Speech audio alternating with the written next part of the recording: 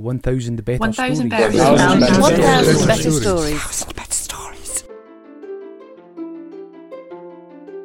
Welcome to 1,000 Better Stories, the Scottish Communities Climate Action Network's podcast, sharing stories of community-led climate action in Scotland to help us all imagine a better and fairer future beyond the new normal and transform what we think is possible.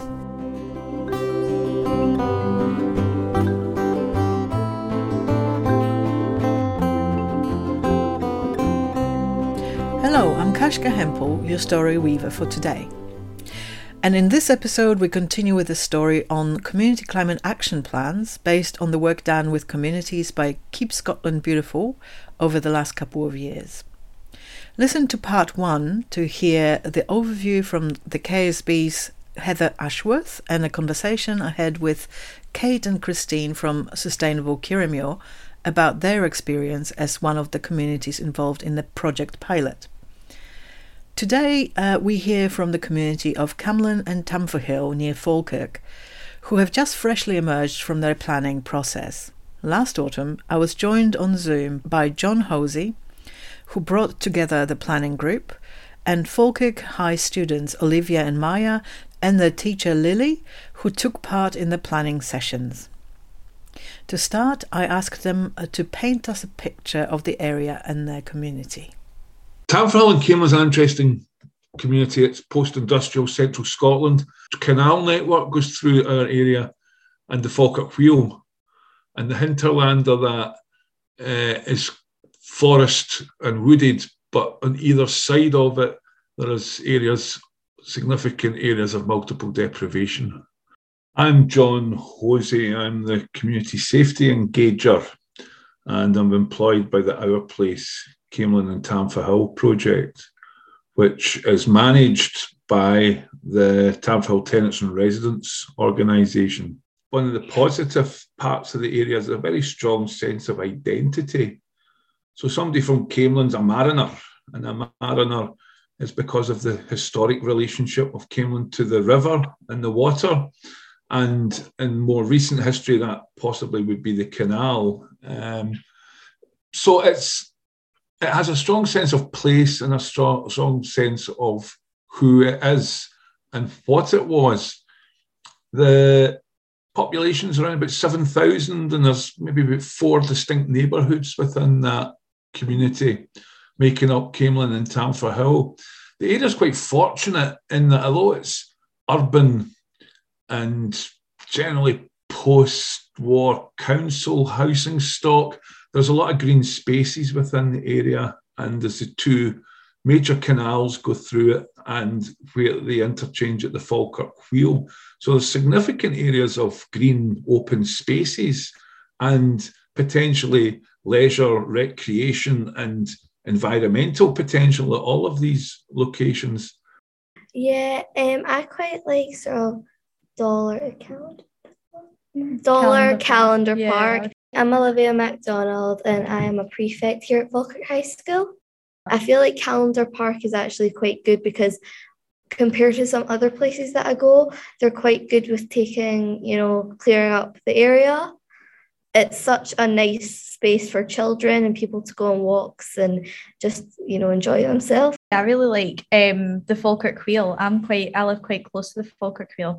So I'm about like a 10-minute walk away. So I quite like going there. My name's Maya Rankin. I'm a student here at Falkirk High School with Olivia, and I'm 15 years old. They have bins everywhere. That's one thing I do realise. They've got bins everywhere, especially because the amount of people or tourists that come with picnics and stuff. But it's also like a really good educational area of Falkirk, I would say. It's got a lot of history to it. So it's a really good place for families to go, and it's very inclusive. It's got stuff for everyone. It's got play parks, it's got the water activities, it's got everything. I really like there. I think that probably the greatest challenge the community meets is fairly typical of central Scotland post-industrial. And it faces, there's, I think, 3 data zones within the top 5% on the social index of multiple deprivation. Poverty is a real issue. Fuel poverty, food poverty, And, that is fairly, obvious or blatant in a sense. So these are the challenges the community faces. It's, from my perspective, a really vibrant and good place to work, a welcoming community. I live in a foreign country called Alloa, and I was always made feel absolutely welcome and part of the community since the day I first worked there. So that's a strength. That has informal support networks, but a lot of work is still required around what I would call community development work. So there isn't a lot of people prepared to form themselves into structured committees or development trusts or vehicles for community action and community change. But there's a very positive informal network there. I think the climate crisis underpins a lot of these challenges, and they are exacerbated by the existing economic and social challenges within the area. How come you got involved in the development of a climate action plan? Where did that come out of? Two reasons. The community had identified environmental concerns as a priority for community safety, and an acknowledgement that the climate emergency is a community safety concern. I came into post in 2020, May 2020, in full lockdown, tasked with having to consult and engage with the community around their priorities for community safety. The biggest issue that was identified of greatest concern to the community at that time, and by far the biggest concern by a long way, was littering, fly tipping, the state of open green spaces, the amount of detritus that was lying around the community. Although there was other concerns, and they related to drug use and addiction, and there was concerns around things that won't surprise you around antisocial behaviour, the environmental concerns outshone everything else. So a response was needed to that, a community-based response, and we did a number of things. We launched a campaign to keep Camelon and Tamfourhill tidy, clean and green. We were able to mobilise some volunteers, and we got about the whole process of tidying up, cleaning up and greening our community. Young people in particular were getting involved in canal clear-up work, clearing the water, clearing the towpath.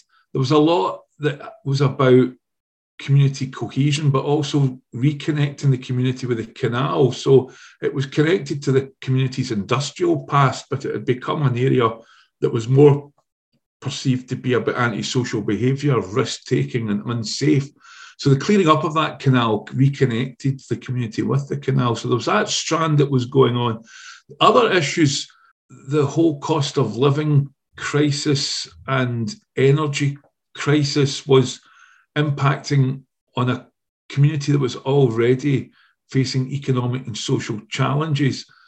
So one particular very strong strand was the Tamfourhill Community Hub, who sat on the core group to develop this plan. They were going through asset transfer of their building from the council into community ownership, and the gas and electric bills are absolutely not sustainable. The bills are going through the roof. We're looking at £30,000 a year to heat and light a building. That's a salary of a worker. That's a lot of provision in terms of youth work or adult work or community development work. It's a massive amount of money to a small charity. And, you can talk about community safety in any kind of context, but if you don't have a community hub for the community to come together, then it's going to be to the detriment of community safety and community cohesion. That building's existence has become existential if we don't find ways of being more efficient with energy, if we don't find alternative energy sources. The building's future is very unclear. Other groups, they were the piecemeal and disjointed way, were involved with community growing activities, and there was some litter picking going on, and there was other pockets of activity. So bringing these priority issues together and bringing the different groups engaged with these activities together to form a coherent community climate action plan seemed a very logical thing to do, a necessary thing to do. So my role was really kind of as an enabler and facilitator of that initial core group and setting that agenda. My name is Lily, and I'm a high school music teacher at Falkirk High School, but I'm also doing an acting PT job in wider community and parental engagement. So as part of that, I make quite a lot of contact with John, and have kind of been involved in things like taking the pupils out on litter picks and canal clear ups with them.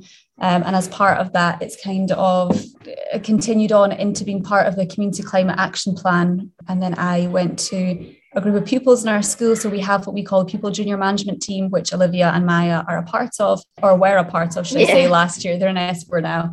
But last year, I took groups of children with me along to meetings with John and the rest of the team. And Olivia and Maya were at quite a lot of those.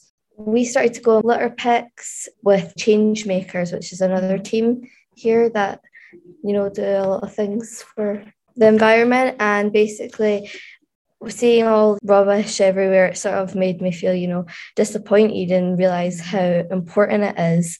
As a school, we're in the process of kind of working towards our Green Award. And so Olivia was talking about the Changemakers group there, and that's our kind of eco group in school. I think just taking the pupils out and actually seeing what damage littering particularly is doing to the community is just quite eye-opening, and is an area as a school that we are really focusing on is our litter strategy, because we are aware that littering happens, and it's not always just our school pupils.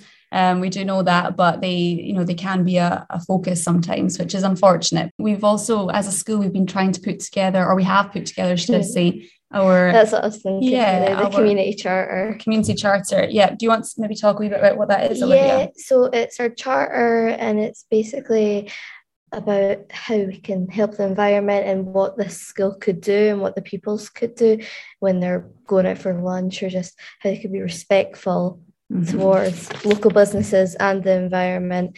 And we went around during our litter picks actually to ask some shop owners or local businesses around the area to put up the charter, the posters for it, and they were very open to doing it, and it was a good. Yeah. So I think our litter strategy at Falkirk High is a big focus this year, and the being part of the Community Climate Action Plan is helping us to make an improvement in the community. I mean, the core group that have taken the plan forward, it's absolutely essential that the young people were involved, and I can only thank the school so much for giving so much commitment to this. And the school, it doesn't just serve Camelon and Tamfourhill. Falkirk High is what it says, it's Falkirk, but they are a really important part of our community. But the other groups that took part in the core group, the Forth Valley Sensory Centre, they too, by their name, have a remit that covers more than just our local community. And they were another organisation that are an asset to our community, but haven't always been integrated with neighbourhood-based work. And they came on board with us, and that was really important as well. And working closely in partnership with our Tidy Clean and Green community group, which is a resident-led group, along with the two Tamfourhill organisations. So there was the bringing together of these groups was an important part of this process as well. Yeah. So what was the actual process, and when did it happen, and what did it involve for you as a community? I can't remember when we actually sat down and started the process. It must have been around about May last year. So I put in an initial proposal to Keep Scotland Beautiful, to ask them for support to facilitate the process. And that came about at a good time, because there was some resources available through the Community Renewal Fund, and a consortium of organisations, of which I was also involved in, had some resources at the time. So that married up quite nicely, the proposal to do the plan, and there being some resources to make it happen. So that's where Heather became involved. One of the main starting points was thinking about what we already do. So, we play a part as a school in the community, and it was kind of thinking about what do we actually do already to give back to the community. We do a food bank donation appeal around about Christmas time, as I was speaking about the Changemakers group that we already have, and then, the other kind of involvement with litter picks and things. And then coming along to those meetings was about talking to all the other groups, what they're doing, and then seeing, are there any links? What are priorities as a whole group? What are your individual priorities? And it kind of came together through that way, I would say. So truly collaborative process. It's wonderful to see. How was it working with adults? It's actually really good. They've been really helpful and very inspiring. They have more knowledge than we do. I'll say that. We're, coming into this, me and Olivia, I'm going to be honest, we were a bit clueless about it. But having John and his team working with us, it's been a real, game changer for us. So I just wanted to ask you, how did it feel being involved in this as a young person? Community action can be seen as sort of adults' realm and tackling really big issues. It felt, very achieving. Yeah, I've achieved a lot. And especially, we've came up with new ideas that we had in the back of our heads and we thought would never be able to be, kind of made by us, if you would. But the fact that we have, it makes us not only as in ourselves, but as pupils and prefects and members of Falkirk High and members of our own community, it makes us feel very grateful that we're able to do this. Very proud as well. I mean, it's all going towards, our future, everybody's future. How was it working with young people on this project? I think it's great to have a kind of different outlook on things. There's lots of things that the pupils would say or suggest that I wouldn't have particularly thought of. All the pupils that we had along they enjoy speaking about things, and their confidence skills were kind of growing as each meeting happened. I found it great working with them. Well, I background is youth work, so I didn't need any convincing that young people were the key to this in many ways. I don't want to sound over dramatic, but this is an existential issue. If the planet's to continue and we're to enjoy quality of life, then action is required. By the time the full impact of this is realised, I probably won't be here, but the generation behind me will. So they need to be empowered to take control of this in as much way as they can with our guidance. And I think, young people have demonstrated their willingness and ability to do that. So I don't think it's an option. I think it's necessary. I mean, I use the strapline often, young people are the solution, not the problem. And we need to invest in that. And Maya and Olivia are excellent examples of the young people we require and need, their enthusiasm and insight. You've got to remember, when you get to my age and people become quite cynical about things and things can't change, and that still frustrates me because things can change, things must change, and young people have the energy, enthusiasm, and just the ability to do that. I was going to ask you about any community actions that you identified as something that might go ahead or is going ahead. During meetings, we've talked about food education and how to cook seasonally, and how it's important for young people to learn more about how to make decent meals on a budget, just really realistic things, but also how to do it while helping the environment, recycling, eating seasonally, and also eating maybe your own homegrown veg. One of our old captains for PGMT was really passionate about starting up a gardening club or something to do with gardening within our school community, which we have done. We're currently growing potatoes, I think, in our garden out the back. But we've got some teachers also putting in extra time and work and helping out with that. And we've got loads of pupils who are very passionate about seeing what they eat. I'm sure we've used a few of the potatoes that are grown now in home ec. Yes, we have. Yeah, you have. So it is a really good garden. Obviously, we're not growing much right now because of the weather, but we're hoping to start growing a lot more come the season next year, and use a lot of it not only in our home ec kitchens, but hopefully also in our canteen kitchens as well. The big priority at Tamfourhill is energy efficiency. We now have a more detailed plan of action to look at an energy efficiency audit of the Tamfourhill Community Hub.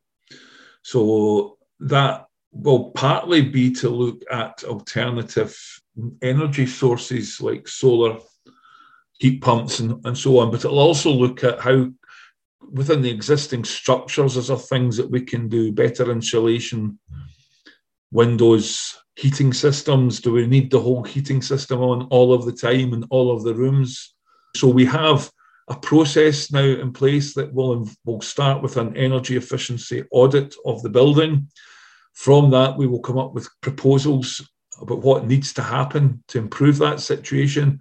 And I think that will probably involve some kind of grant submission to one of the funds, Scottish Government funds. It was maybe a medium-term action. It's now a short-term action. We need to see results. I would hope to come back at this time next year and say we're in the process of installing heat pumps. We're in the process of putting solar panels on the roof. Going back to the community growing, we've got 5 new planters created beside the community hub in the woods to go with the existing 4 planters. Tidy Cleaning Green have just taken on a piece of waste ground in the middle of Camelon, and they've put planters and seating in there and some artwork. And we have things potentially happening up at Easter Carmuir's Public Park. So there's already been an increase in using green areas for growing projects. And there's another old disused park in Camelon that we're looking to develop as possible allotments. So I would hope to come back in the spring and say the tatties are in, we've got some fruit bushes in, we've got some fruit trees in. There's areas in our community that are perceived to be problematic in terms of antisocial behaviour. At least 2 of those locations are on our sites to be transformed into some kind of community spaces. And that would include seating, planters, trees, fruit bushes, and possibly play facilities.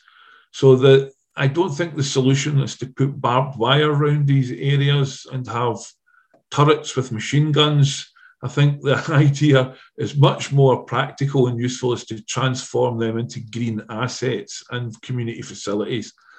That's maybe a longer term aspiration, but work has already started on that. We agreed that the core group who developed the plan would act as a steering group. And we had our first steering group meeting last week. So we will monitor the plan. So each meeting would start with an update, what's happened against the actions in the plan. And that would be shared by everybody who makes up the core group. But I think it would also be a forum for what needs to happen, who needs additional help. Is there funding required? Or is there resources that we could deploy? Or is it just a case of somebody spending some time to offer some support? So they will act as a steering group to drive that plan forward. I think maybe it will meet quarterly. It might be that subgroups could meet, if it's just to look at a specific project, 2 or 3 of the partners could get together rather than the full core group. It's an organic plan, and I think it's never a finished plan. There's got to be scope to bring more community groups on board. I think one of the challenges is to bring in the bigger players and the bigger stakeholders. Although the plan took cognizance of this whilst it was being developed, and an awareness that some things were the responsibility of government, both local and national, there's other agencies that need to come on board to help us make things happen. And that, I think, falls on the local authority, Falkirk Council, and Scottish Canals, who are a massive player in this area. And I mean, our neighbourhood and the area of climate change, we need to mobilise them in a meaningful way and bring them into that plan so that they can enable things to happen in a way that the community on its own can't. And that is going to be a challenge. Maya and Olivia, what would be your message to other young people about getting involved in community climate action? Just get involved with it. Some of the ideas that we've put forward, we thought were absolutely crazy, never going to happen. And here we are, they have happened. Get involved. Definitely, yeah, just go for it, put forward your ideas. Like one of our meetings that we went to, we suggested about a toy library, and now there is one for the community to use. Find yourself somebody like John. Yes, that's true. A good mentor. John, when can you clone yourself? What would you say to other communities out there to encourage such planning? Any sort of key tips? I think it has to be made relevant. So, and I think it has become in the last 6 months ever more relevant. I mean, you might even go back to COVID. We did a survey quite long before the Community Climate Action Plan started. One of the things that was concerning was that a lot of people didn't see it as a big issue. It didn't affect them. It wasn't relevant to them. It was what middle-class hippies got involved in, and how is it relevant to us? So I think that was a point of realization that actually this has an immense immediate impact, but people aren't aware of it. So we have to make this relevant. We need to make it connected to people's everyday experiences. So, you know, your increased insurance on your house, the increased bad weather, and what's happening as a consequence to you and your personal economy, we need to make that connection. And one last question. Why do you think communities will make the real difference in making sure that we act on climate change in time? The more communities that get involved with this journey, we think the more other communities will go, oh, maybe we should do that in our area, and maybe we should get involved in something similar to that to help our area as well. Well, I think it's a belief in bottom-up change will come from ordinary people in ordinary situations, but there's no getting away from the fact that others need to buy into this. Communities on their own will not find solutions. Communities are very resilient. They'll find ways of surviving and getting by and putting mitigations into place. But to move forward and thrive, there needs to be social structural changes, and we need support to do that. The big players need to come on board. There's a willingness in communities to take things forward, but we need that support. We need partnerships, meaningful partnerships. You know, we need to all come to the table without agendas. The only agenda should be to work together to bring about lasting positive change. So thank you, everybody, for joining me for this conversation. Yes, thank you for having us. I can't help but imagine Camelon and Tamfourhill's green spaces and school gardens bursting into life this spring. And I hope the community centre's energy efficiency is getting sorted as well, along with the multitude of other projects they had in mind. I wanted to finish with a couple of more questions for Heather about her tips for community groups, starting with her reflection on what makes for a successful community climate action planning exercise. So I would say that our combination of online and in-person planning sessions has helped to make a successful planning exercise for different reasons. I should mention that for Camelon and Tamfourhill, we were able to go and be with them in person to run their session. So that was really great. But the online sessions were really good too, because like I said, some of those sessions where all the communities were together in them, and they said that they got so much out of being able to talk to each other. And that was really great to see. I'd also say having an open invite to anyone in the community to join really helps, because then everyone feels like they've got a voice. Having a couple of people in the community to lead the process is really important. It's really important to have somebody there who's happy to be taking charge at that point. Having meetings with structure, feeding back what they've agreed and checking in with them to see how they're progressing and also what they might need help with. I would also say that we help support a process which groups may have otherwise struggled to resource by themselves, in terms of knowing where to start, gaining buy-in, and having a tried and tested methodology as well, that kind of thing. I would say that sort of makes a successful planning exercise. You mentioned tools and resources. Do you have any recommendations if a group wanted to do something for themselves? Is there some go-to resource they can just take off the shelf and go with it?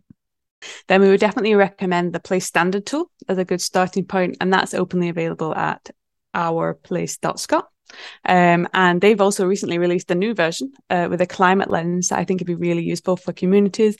The Place Standard tool is really great for gauging what people want in their communities and what they want to see improved, and also what they already like about their communities. I think is a really great process. And I would also just recommend Adaptation Scotland's resources when you're looking at how to make your community more resilient to the impact of climate change.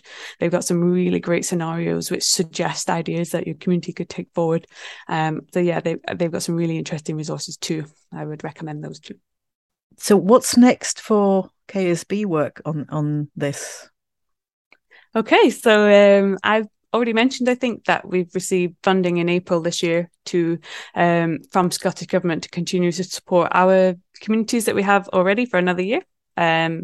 We have set up a peer-to-peer network for the communities that we work with the Community Climate Action Plan programme, so then they can support each other and their plans as well. We also set up Q&As with experts in the sector, again, to support communities with their climate action. We recently had one on green participatory budgeting, and that was really interesting from a personal standpoint as well, to see what that was all about, as well as the communities were able to engage and ask questions and just find out a bit more about that process. And we also organise one-to-ones with communities, so then they can discuss with us about how we can continue to support them and their ideas and their concerns as well, just to sort of be there for them and to support them as much as we can. Just working through this process the last couple of years, we've become more aware of the need and demand across Scotland's communities for structured support to help local people to understand the local impact and implications of climate change and identify feasible but also ambitious climate actions they can take. Many more communities have been approaching us to run this programme. As I said, we had loads of applications, but also throughout the last year or so, people reach out and ask us more about the process. So at Keep Scotland Beautiful, our aspiration is to continue supporting Scotland's communities to learn and understand their role in combating climate change and protecting the places that they care for. So that's what we want to do.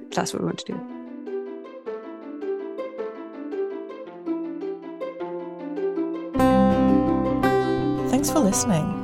If you enjoyed this episode, please give it a like and maybe even a review. It will really help us reach a wider audience. If something exciting is happening in your own community, be sure to let us know so that we can help you tell your own story. Or maybe you would like to join our brand new Storyteller Collective. You can drop our Story Weavers a line at stories@scottishcommunitiescan.org.uk. To keep up to date, check out our website at scottishcommunities.org.uk or find us on Twitter, Facebook or Instagram, or simply sign up to the newsletter.